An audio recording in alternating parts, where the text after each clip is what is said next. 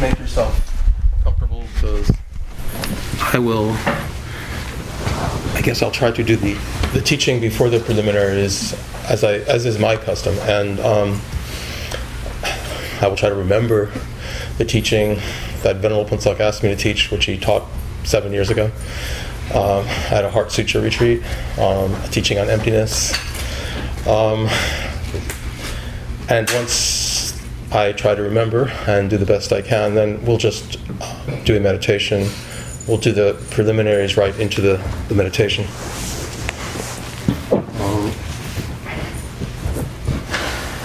So what I told him I did remember about this particular Heart Sutra retreat was the very last thing he had said. They're like not moving now. The very last thing he said, which was that if you heard me say something and you were able to benefit as a result, don't thank me. It's just, my lips are flapping and there are vibrations. Don't thank me.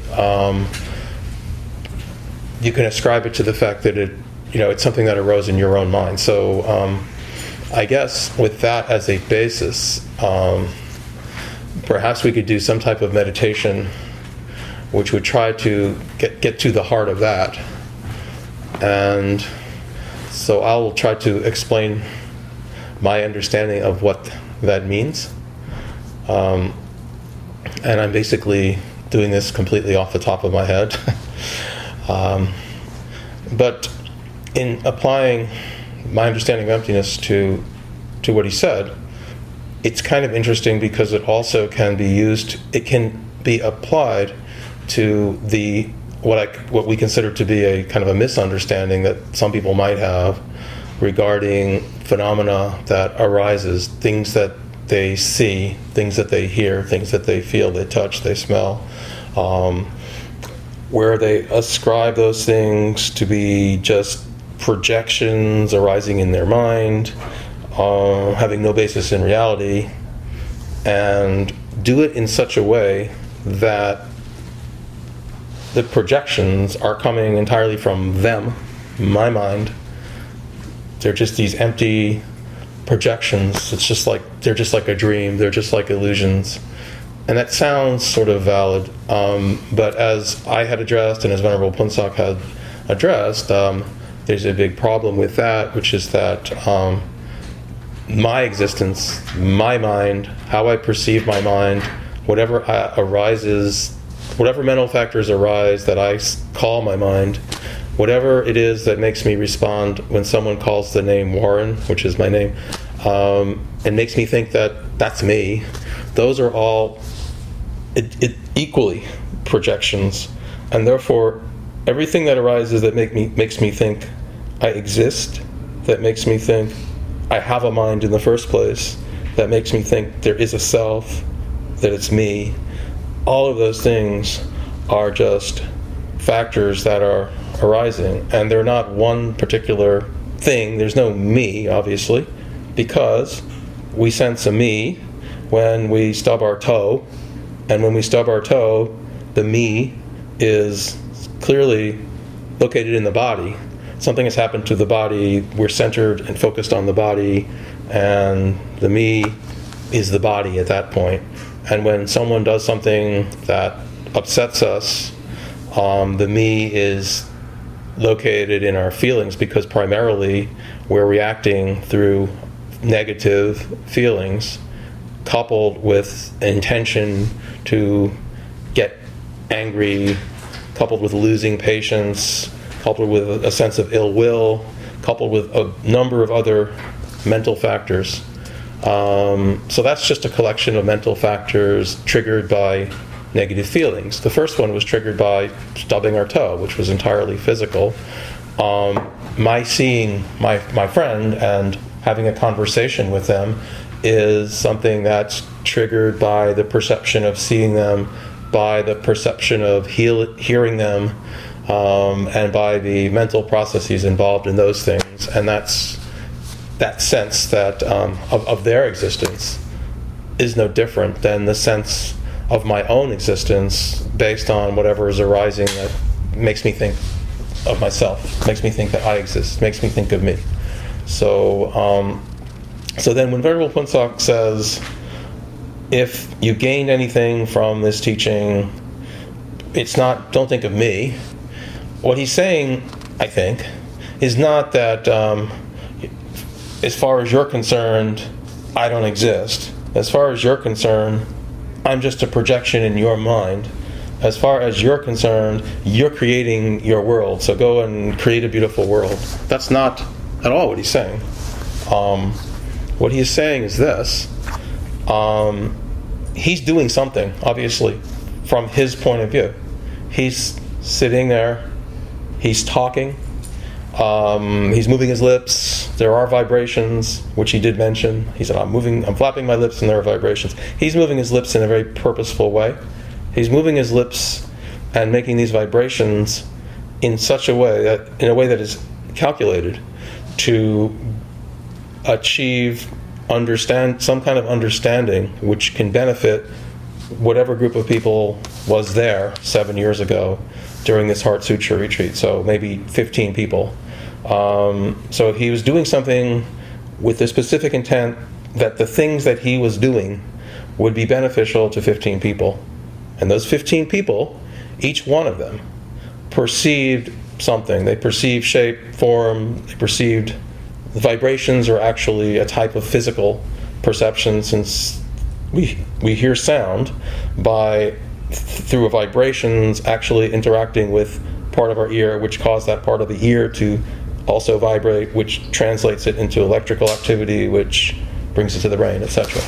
So whatever someone's perceiving of Venerable Punsak, there's perception of something, there's shape and form, we're seeing it, and then there's analysis of it, and then whatever the analysis is, whatever the discrimination is from what's arising, there's either going to arise some kind of wisdom, or some kind of ideas that can move us forward on a spiritual path, some kind of knowledge that will help us to analyze the nature of reality in this case, because it was the Heart Sutra. So our understanding is inextricably linked with what our teacher, in this case, because we were relating to a teacher when we attend a teaching such as this, our knowledge is inextricably linked with what our teacher was doing. So why wouldn't we thank him? So that's really the crux of it. And based on my thesis, we should all thank Venerable Punsak, not ourselves, because he did something that gave us this wisdom. So the question is, why would he say, don't thank me, thank yourself?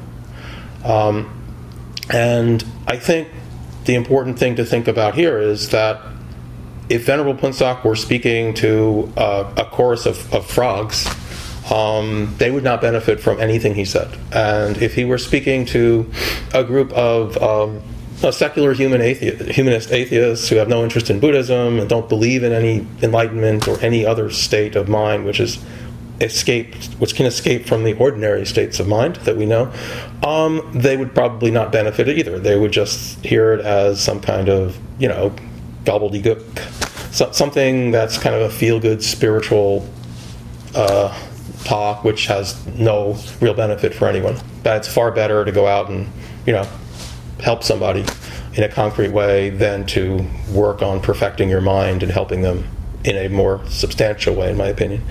So they wouldn't hear anything that's beneficial either. If he gave the same speech to 5 children, even if they were 5 children from very devout Buddhist families, and were brought up beautifully, there would be no benefit either, because they don't currently have the capacity to benefit from the things he's saying. They just wouldn't be able to process it. They haven't reached that stage of concrete reasoning where they could actually understand what he's saying.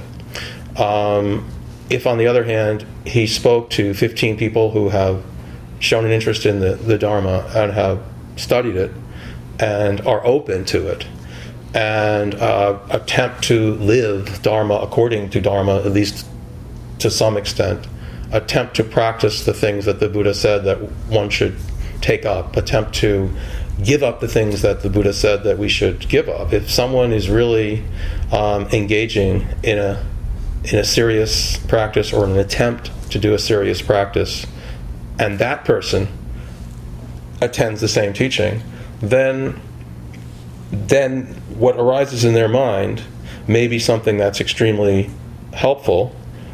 And not only that, what is arising in their mind is arguably something that exists as potential in all of our minds. So it's not that Venerable Punsak is providing a new idea. What he's doing is he's providing the stimulus where we're able to gain an understanding of things that we already have the potential to understand. Because if there was some device that could cause us to go into a state of meditation and we were given certain instructions, we would all be able to achieve deeper and deeper understanding into how things really exist if we're told to examine them carefully. And that's what he did during this Heart Sutra teaching. And specifically, what I do remember that he taught us was to examine how self could exist. First, we did a number of preliminary activities, such as purification, such as asking for blessings from the teacher, various other activities designed to make us ready to receive the teachings and to meditate on the teachings. But after that, basically, we were turning our attention to how can something exist? How can a me exist? Where can I find a me? Can I find it in the body? And then this effort to actually locate it. And then, additionally, he taught about whether or not whatever we find can exist as that thing. If we do find an eye, is an eye really an eye? Is it one thing? Is there anything that is really an eye? Or does it have to be, by necessity, a collection of things that are not an eye? And if they're a collection of things that are not an eye, then what is it that calls it an eye? Obviously, it's that organizing principle in our mind that needs to make sense of things, because clearly an eye is made up of trillions or billions of cells, and clearly each cell is made up of trillions or billions of atoms, and each atom is made up of many subatomic particles, and you could take the smallest one and with enough energy smash it, and it would be composed of other particles, and each one has a left and right side, and you could just go on forever.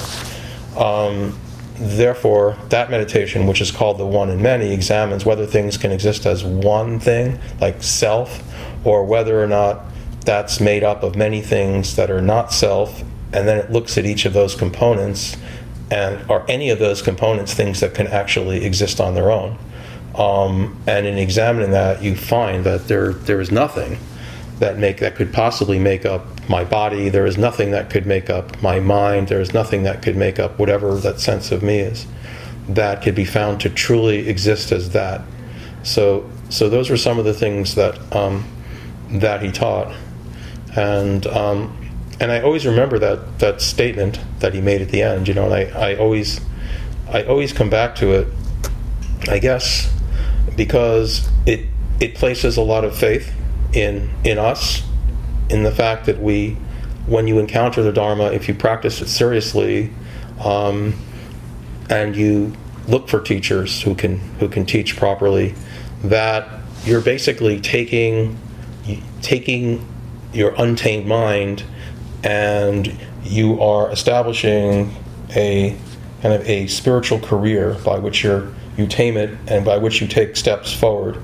And you meet teachers along the way, you meet spiritual practitioners along the way, but you're really the one doing the work. And whatever someone's presenting to you, you are taking that information and making it useful. And you're drawing upon the vast wisdom, that potential wisdom that we all have. So I did thank Venerable Punsak in my mind, whether he asked me to or not. But also, I recognize that I have a capacity to actually hear teachings on the Dharma or read teachings on the Dharma because of what I've done as well. So I think we should think about that. So let me think, what meditation shall we do? And I do apologize that, as I said, I prepared nothing, and this is basically a stream of consciousness talk and meditation. I think then what we shall do is try to actually think about what it means to hear a teaching, and where is the meaning of that teaching coming from? Can meaning come from another source? Is there meaning in the actual vibrations that cause parts of our ear to vibrate and produce electrical current? Is there meaning in that? It's a certain pattern of vibrations. Because if you look at that, you can say, it's just a pattern of vibrations. It's just air being compressed. That's what vibrations are. So it's waves, it's columns of air being compressed, and somehow as a result of that, we move closer to our spiritual goal. And so I will try to lead us into that through the preliminaries. And if that's not particularly understandable or digestible for anyone, you can choose to do any meditation on emptiness that you know how to do. And there's one in particular that you could do, which is the one I mentioned about the one and many. You can look at any component of your mind that you think represents your mind, or you think is your mind, and you can really just look at it, just watch it, and watch it arise, and think about whether or not that is something that is truly real, independent, able to stand on its own, always the same, since if it's changing, it's not one thing, only has one part, is not made up of parts, is just a unity, a singularity. Is there anything like that is me? Is there anything like that is mind? Or is it many components, and are each of the components able to be identified that way either? Are any of them many ones? Are there many singularities? Or is each one of them also made up of infinite numbers of components? So I think that might be the best meditation for most of us. I'm going to sit here and try to figure out what Venerable Phuntsok said. Since I've wondered about it for 7 years. So let's start by getting comfortable. If you were sitting and sitting a while, you might want to stretch your legs, because let's see, it's 7:34. So we will meditate till about 8:25, about 50 minutes. So stretch your legs, get the oxygen flowing in there, the blood flowing, and then take a comfortable seat.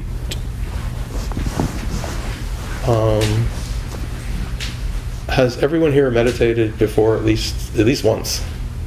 Is there anyone who's never meditated, like has no clue how to meditate? Good. And has everyone taken at least one teaching from Venerable Phuntsok? One has come to at least one class? No? Okay, well, so let me say a few things then, because what I've been asked not to talk so much in guiding these meditations, and the way he used to teach it a long time ago was he would do it in great detail. He'd tell you how to sit, how to put your arms, and lately he just says check your arms, check your legs. But if you're not familiar with anything he's taught, I'll just say it in the beginning, which is that your legs should be in whatever position is comfortable for you, but it should be comfortable and stable, both. So comfort is great, but if there's a feeling of you'll have to keep moving them to keep them in that position, or you'd have to put any effort in to keep them in that position, then that's not ideal. So you should find a position that you know you can hold for 50 minutes, and that you will not move under any compulsion to do so. So something that's firm, stable, but feels good, it's comfortable. You know it's comfortable when, after sitting there, you start to feel slightly more relaxed. If you're sitting in a comfortable position, then you'll start to feel a certain sense of relaxation. and that particular part of your body you can just forget about it and move on. So legs, lotus, half lotus, or Burmese style with one leg in front of the other is fine. Or sitting in a chair is fine. Lying on your back is fine if you don't fall asleep. The next thing to look at is your arms, and they should be either on your knees. You can have them like this, or you could have them one palm on top of the other, like this. Generally the right on top of the left in the Tibetan tradition, but in the Hindu tradition it's reversed. So I think the Zen tradition it's left on top of right. And the thumb should be lightly touching if you have one palm on top of the other. Arms not too close to your body, and but not too far away, which would distort your posture. Then your back should be naturally straight, but not artificially so. And just try to keep your back kind of squarely over your trunk, squarely over the bottom part of your body. Keep your neck aligned with your back, neck and head and back all kind of aligned, all squarely over the body, and try to find a position where it would you can almost imagine it staying there if you fell asleep. If you literally fell asleep, it would not move. You'd not be bent over in one way, left or right or forward or back. So find something that's stable and naturally straight. And then the eyes can be open, closed, or half open. And if you have them partly open or fully open, just kind of lose your focus, and they should be slightly downturned, gazing towards the tip of the nose, but completely out of focus, so you're not distracted. And then the tongue should be in its natural position, right behind or right at the top part of your palate, just above the top row of teeth. Facial muscles relaxed. And then just kind of sense your body and see if it's starting to feel generally more relaxed, more comfortable. And any pleasurable sensation you might have. You kind of want to, as you meditate, have a sensation that you're drifting into greater relaxation. You always want to be moving towards that. And then, as you're becoming more comfortable, then think for a moment about the meditation we're going to do, which is a meditation on emptiness, and why we want to meditate on emptiness. Because by understanding emptiness, we would be able to truly transform our mind. If there's any truth to what the Buddha's taught about emptiness, it's the key. It's the very essence of how all things can exist, how they can all appear. And we absolutely need that knowledge to achieve our spiritual goal, to be able to truly help other beings. So this is a very important meditation, and even if we only end up with kind of an intellectual approximation or just a lot of mental work without any apparent results, the fact that we're meditating on this object and thinking about it and considering it and spending an hour doing that instead of something else is an incredibly important event. And every moment that we can spend meditating and spend working towards our spiritual goal is incredibly holy, incredibly important. So we should also allow that sense of importance to imbue itself throughout our body. It should help relax the body. It should help facilitate deeper states of relaxation in the body, in the breath, and in the mind. So always be aware of that. Be aware of why you decided it was important to meditate, to perhaps study the Dharma seriously. to practice. And then just catch yourself breathing in a very casual way without making any effort to breathe. We don't need to. We breathe naturally, so just observe the breath, the natural inflow and outflow of air at the tip of the nose.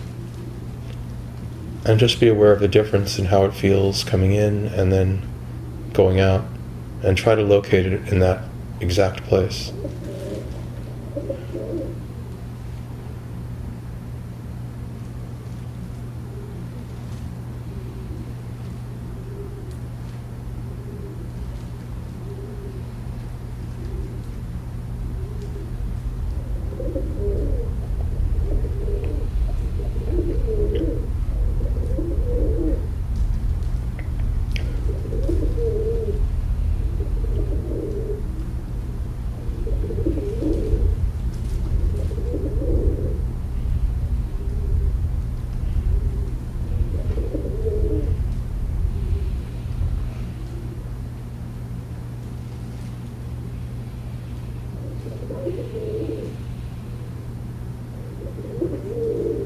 As you breathe in, be aware that you're breathing in.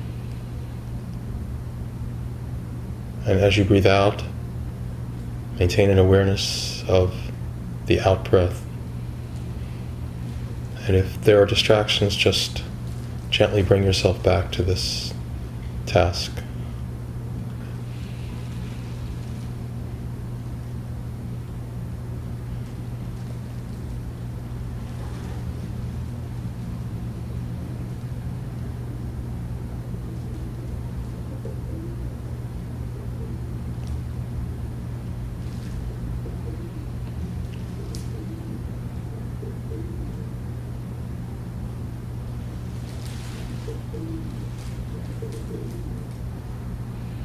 Starting with the out-breath and continuing through the in-breath.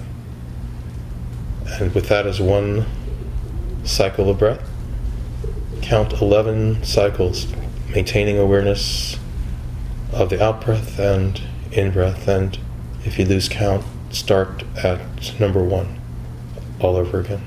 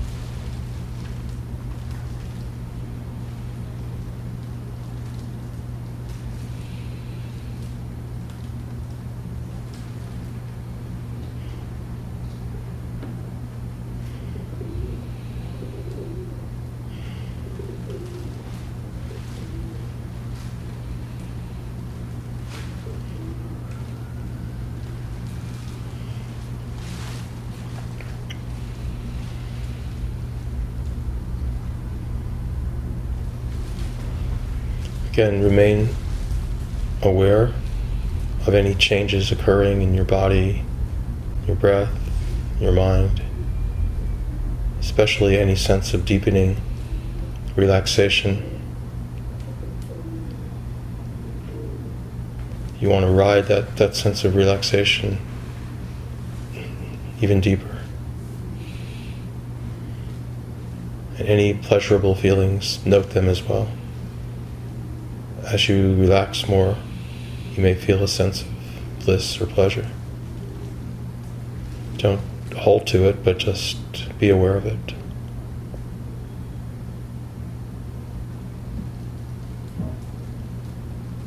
And then once more, bring up your motivation.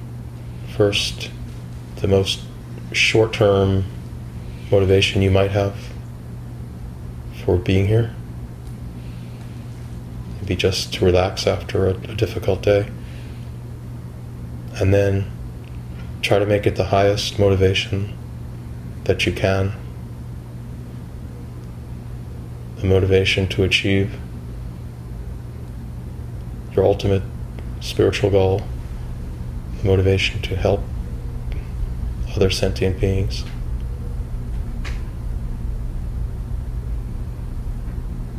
And with that highest motivation in mind, then think about the means for achieving such a difficult goal. How is it possible to transcend this ordinary mind that imprisons us every moment and that forces us to experience things falsely every moment as well? And think about the kind of teacher who would be able to lead you to that goal. It would be someone who had achieved it themselves, someone who had started in the same position you were in and overcome all delusion and achieved a mind that saw things as they truly exist, and a mind that's able to translate that experience into teachings that have the capacity to liberate us, and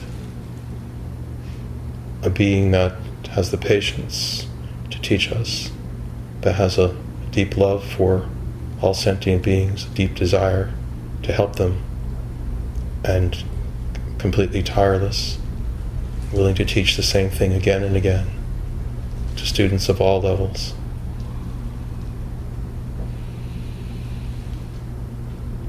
And in the space in front of you, about one prostration distance in front of you, or three or 4 feet, and at the level of your forehead, between your eyebrows, see, and more importantly, start to feel a sense of a presence there. Presence in a form entirely made of light. And even if you're not seeing anything specifically, just sense it in that area. Perhaps a little bit of warmth, vibration, energy.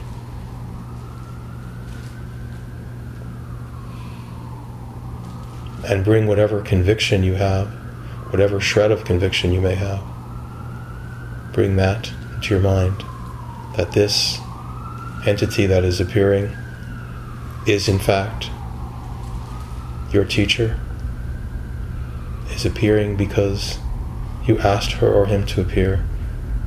This is a being who has achieved the very goal that you seek, and who has at his or her disposal the very means to teach you to achieve the same goal. And this being entirely made of light, glowing like 1,000 suns, smiling happily and waiting to teach you. And with that in mind, and knowing that the very means for your own enlightenment, for your own ultimate achievement of wisdom, is seated right in front of you, in your mind, prostrate to the teacher.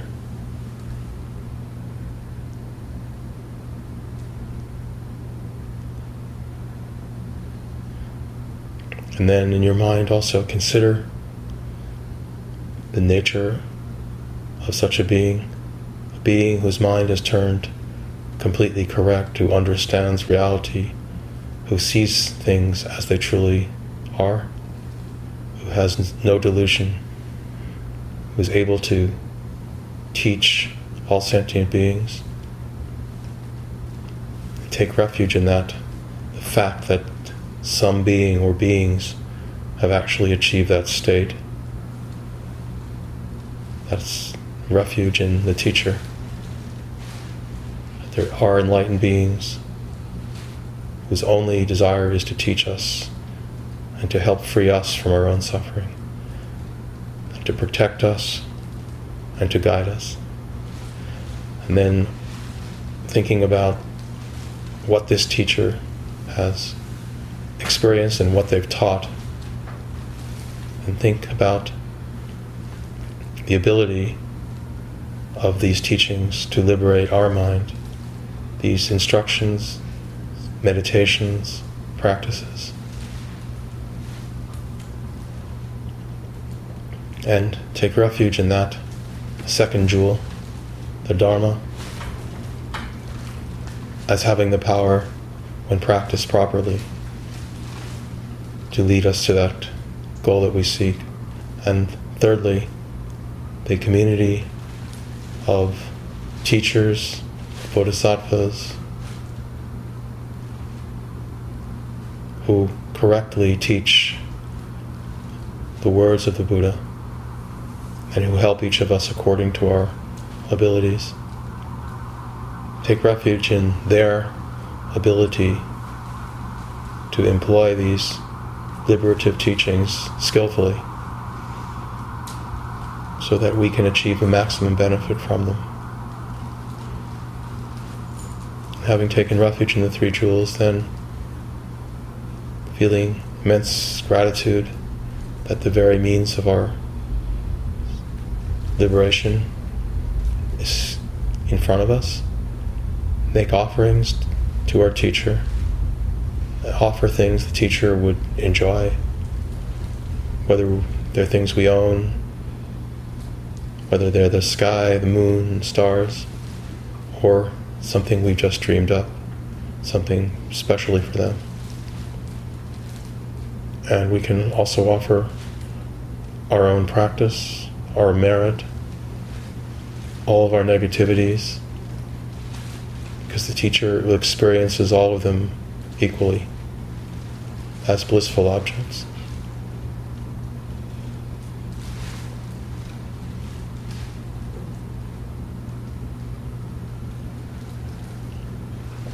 And having made heartfelt offerings, then consider our current state of mind, which is presumably for all of us still full of delusion, still full of obscurations. We don't see things exactly as they truly exist. And think of some reasons why that might be. Think of specific actions that we may have engaged in, say, the past 24 hours that hold us back. Jealousy, hatred, even just feeling negative thoughts towards another being. Whatever it is, think of some specific act and think about how it was unskillful. And after experiencing a genuine sense of regret, perhaps something like losing one's temper for a few seconds, then ask for refuge, or go for refuge once more in the three jewels, which can provide the means to overcome such negativities, and promise to yourself for some period of time not to repeat this particular act. Make it a completely realistic time frame, something you can definitely keep. And then also think of something that might counteract it. Perhaps just a nice thought about someone, or perhaps just a smile. Something you can definitely do. And then take joy in the fact that you've taken at least some small step to begin counteracting all of the negativity that we constantly engage in. and that beginning to move in the other direction, beginning to move in that upward spiral rather than a downward spiral of negative actions, is what we need to do in order to successfully practice the Dharma. And then consider all sentient beings and imagine that they're all arrayed in this room. Imagine the room is vast enough to hold every sentient being, and rejoice in every positive act engaged in by every single sentient being, by every mother, by every teacher, by every being that helps another. And just take great joy in each one of those compassionate, loving actions, especially those of teachers who teach the Dharma, who spend their lives imparting the Dharma to others.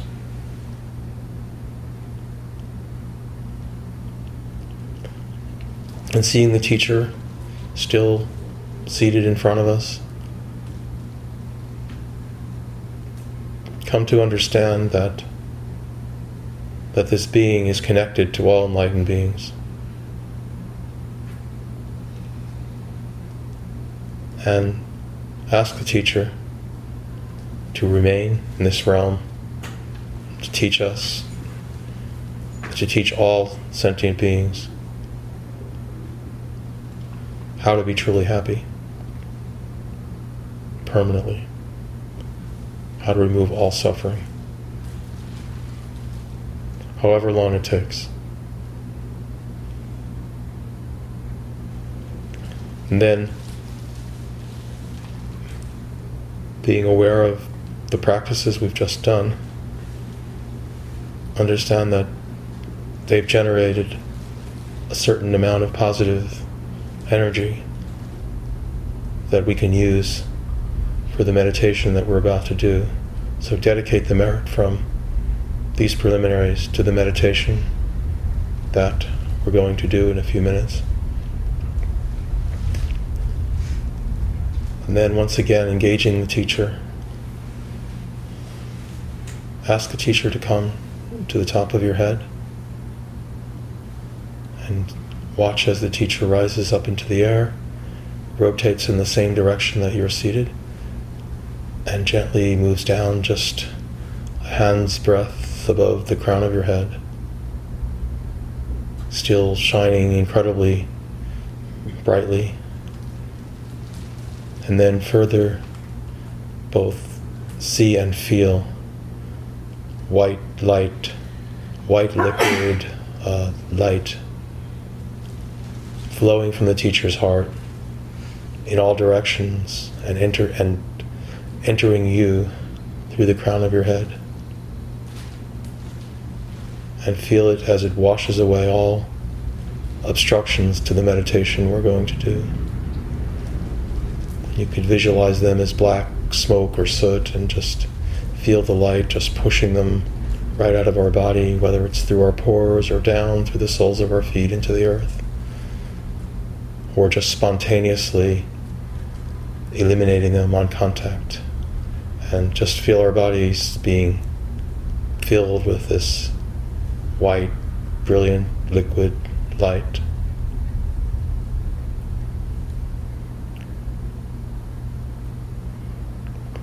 And continue to ask the teacher for blessings.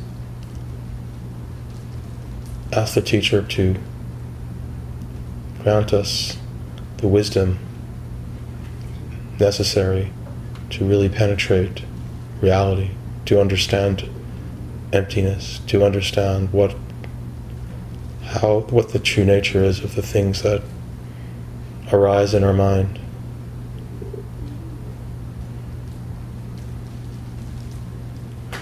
And then see and feel liquid blue light flowing down from the teacher's heart, flowing into our own heart, which is where our mind is, and feel it changing our mind. Feel wisdom flowing into our mind. Feel the capacity to understand and analyze.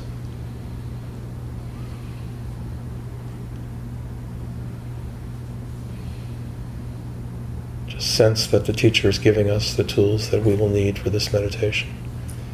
And they're all just flowing into our mind in the form of blue, brilliant blue liquid light.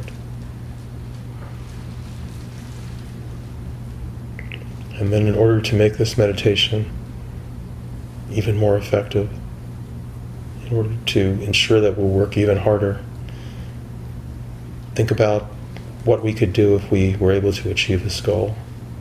Think about all the suffering beings out there.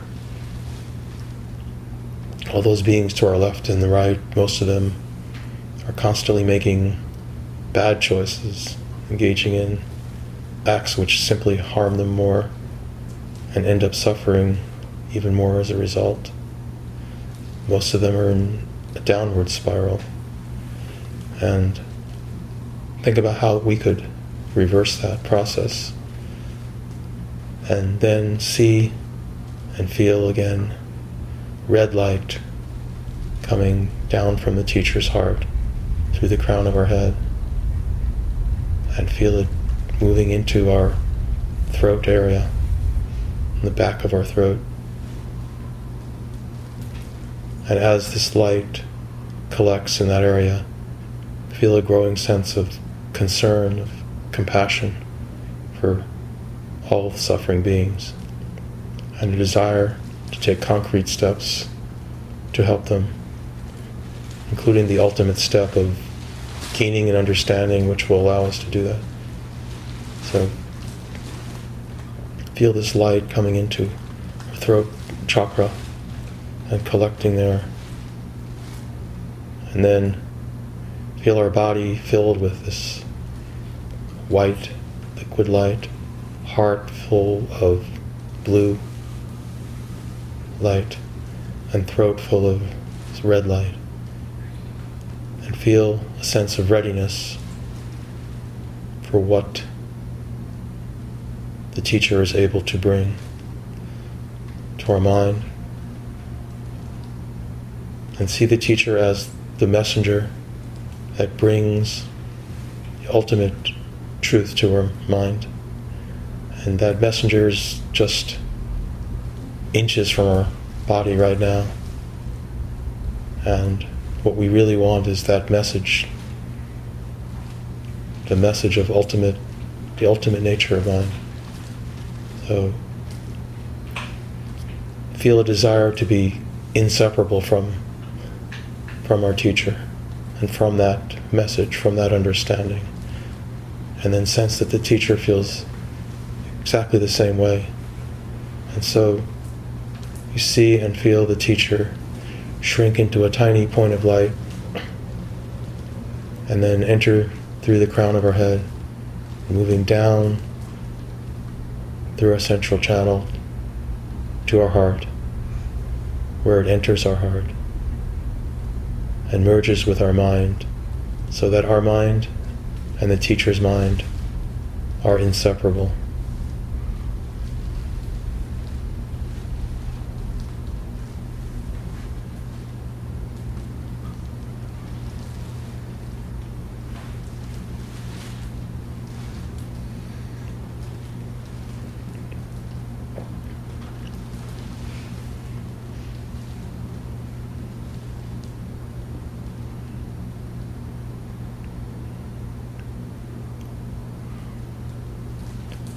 And from this point, then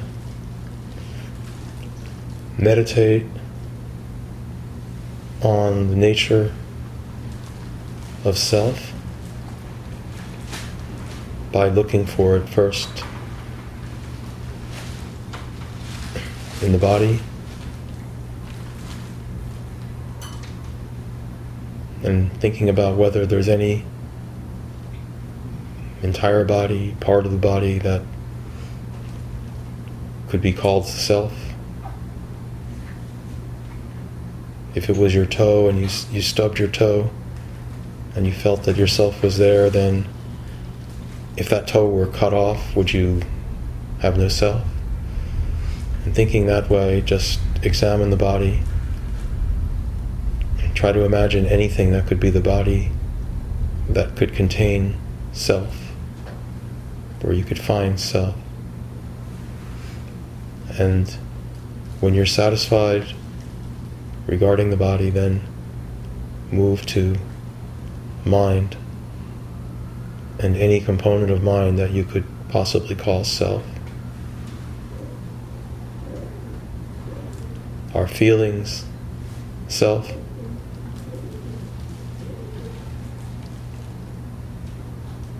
If we had a moment where we had no feelings, would we completely lose any sense of self?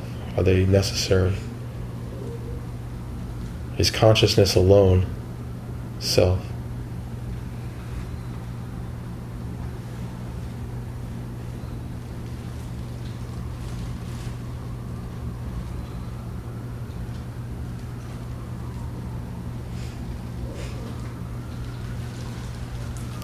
So examine these things, or you could examine the earlier statement of Venerable Punsak if you wish. And I will cease talking for a while.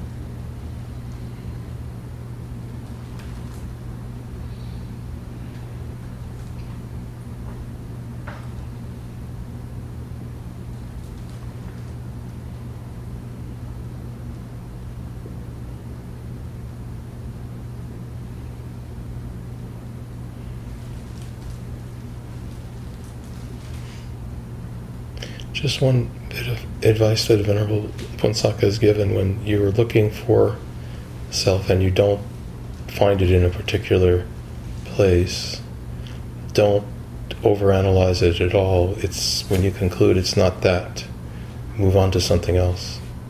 Move on to a part of that or a completely different system. So don't theorize, don't intellectualize it.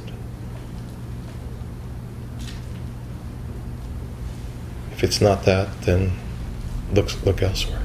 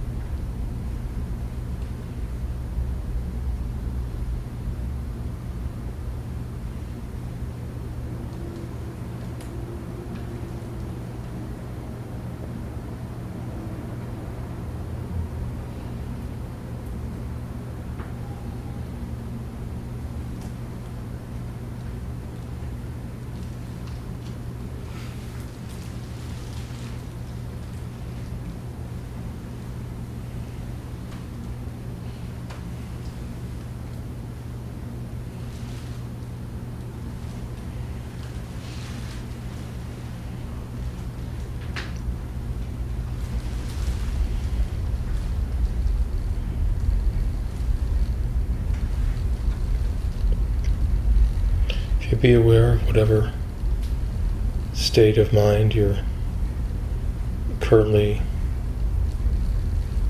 experiencing,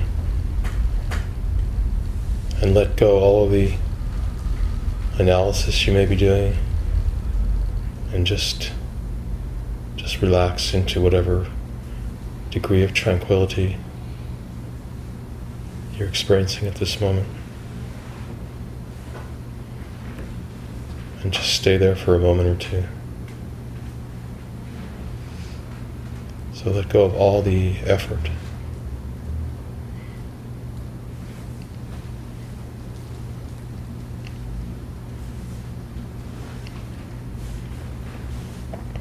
And then once again thinking of beings that are suffering greatly, are deluded, and wishing that they could experience the same degree of tranquility, at least for a few moments, so they wouldn't have to experience such terrible suffering, and wish that all suffering beings could enjoy this degree of tranquility at least. And just send that wish out to all of them, especially those that are suffering from hunger, thirst, disease, children stuck in the middle of terrible wars, famines.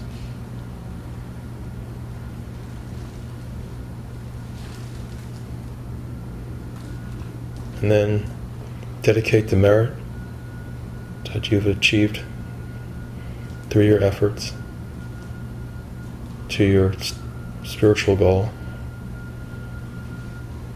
and start to deepen your breathing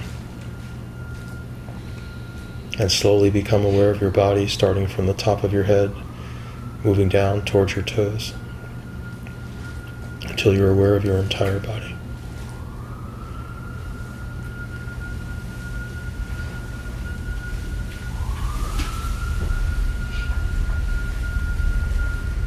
And then when you're ready, you can open your eyes, relax, move your legs.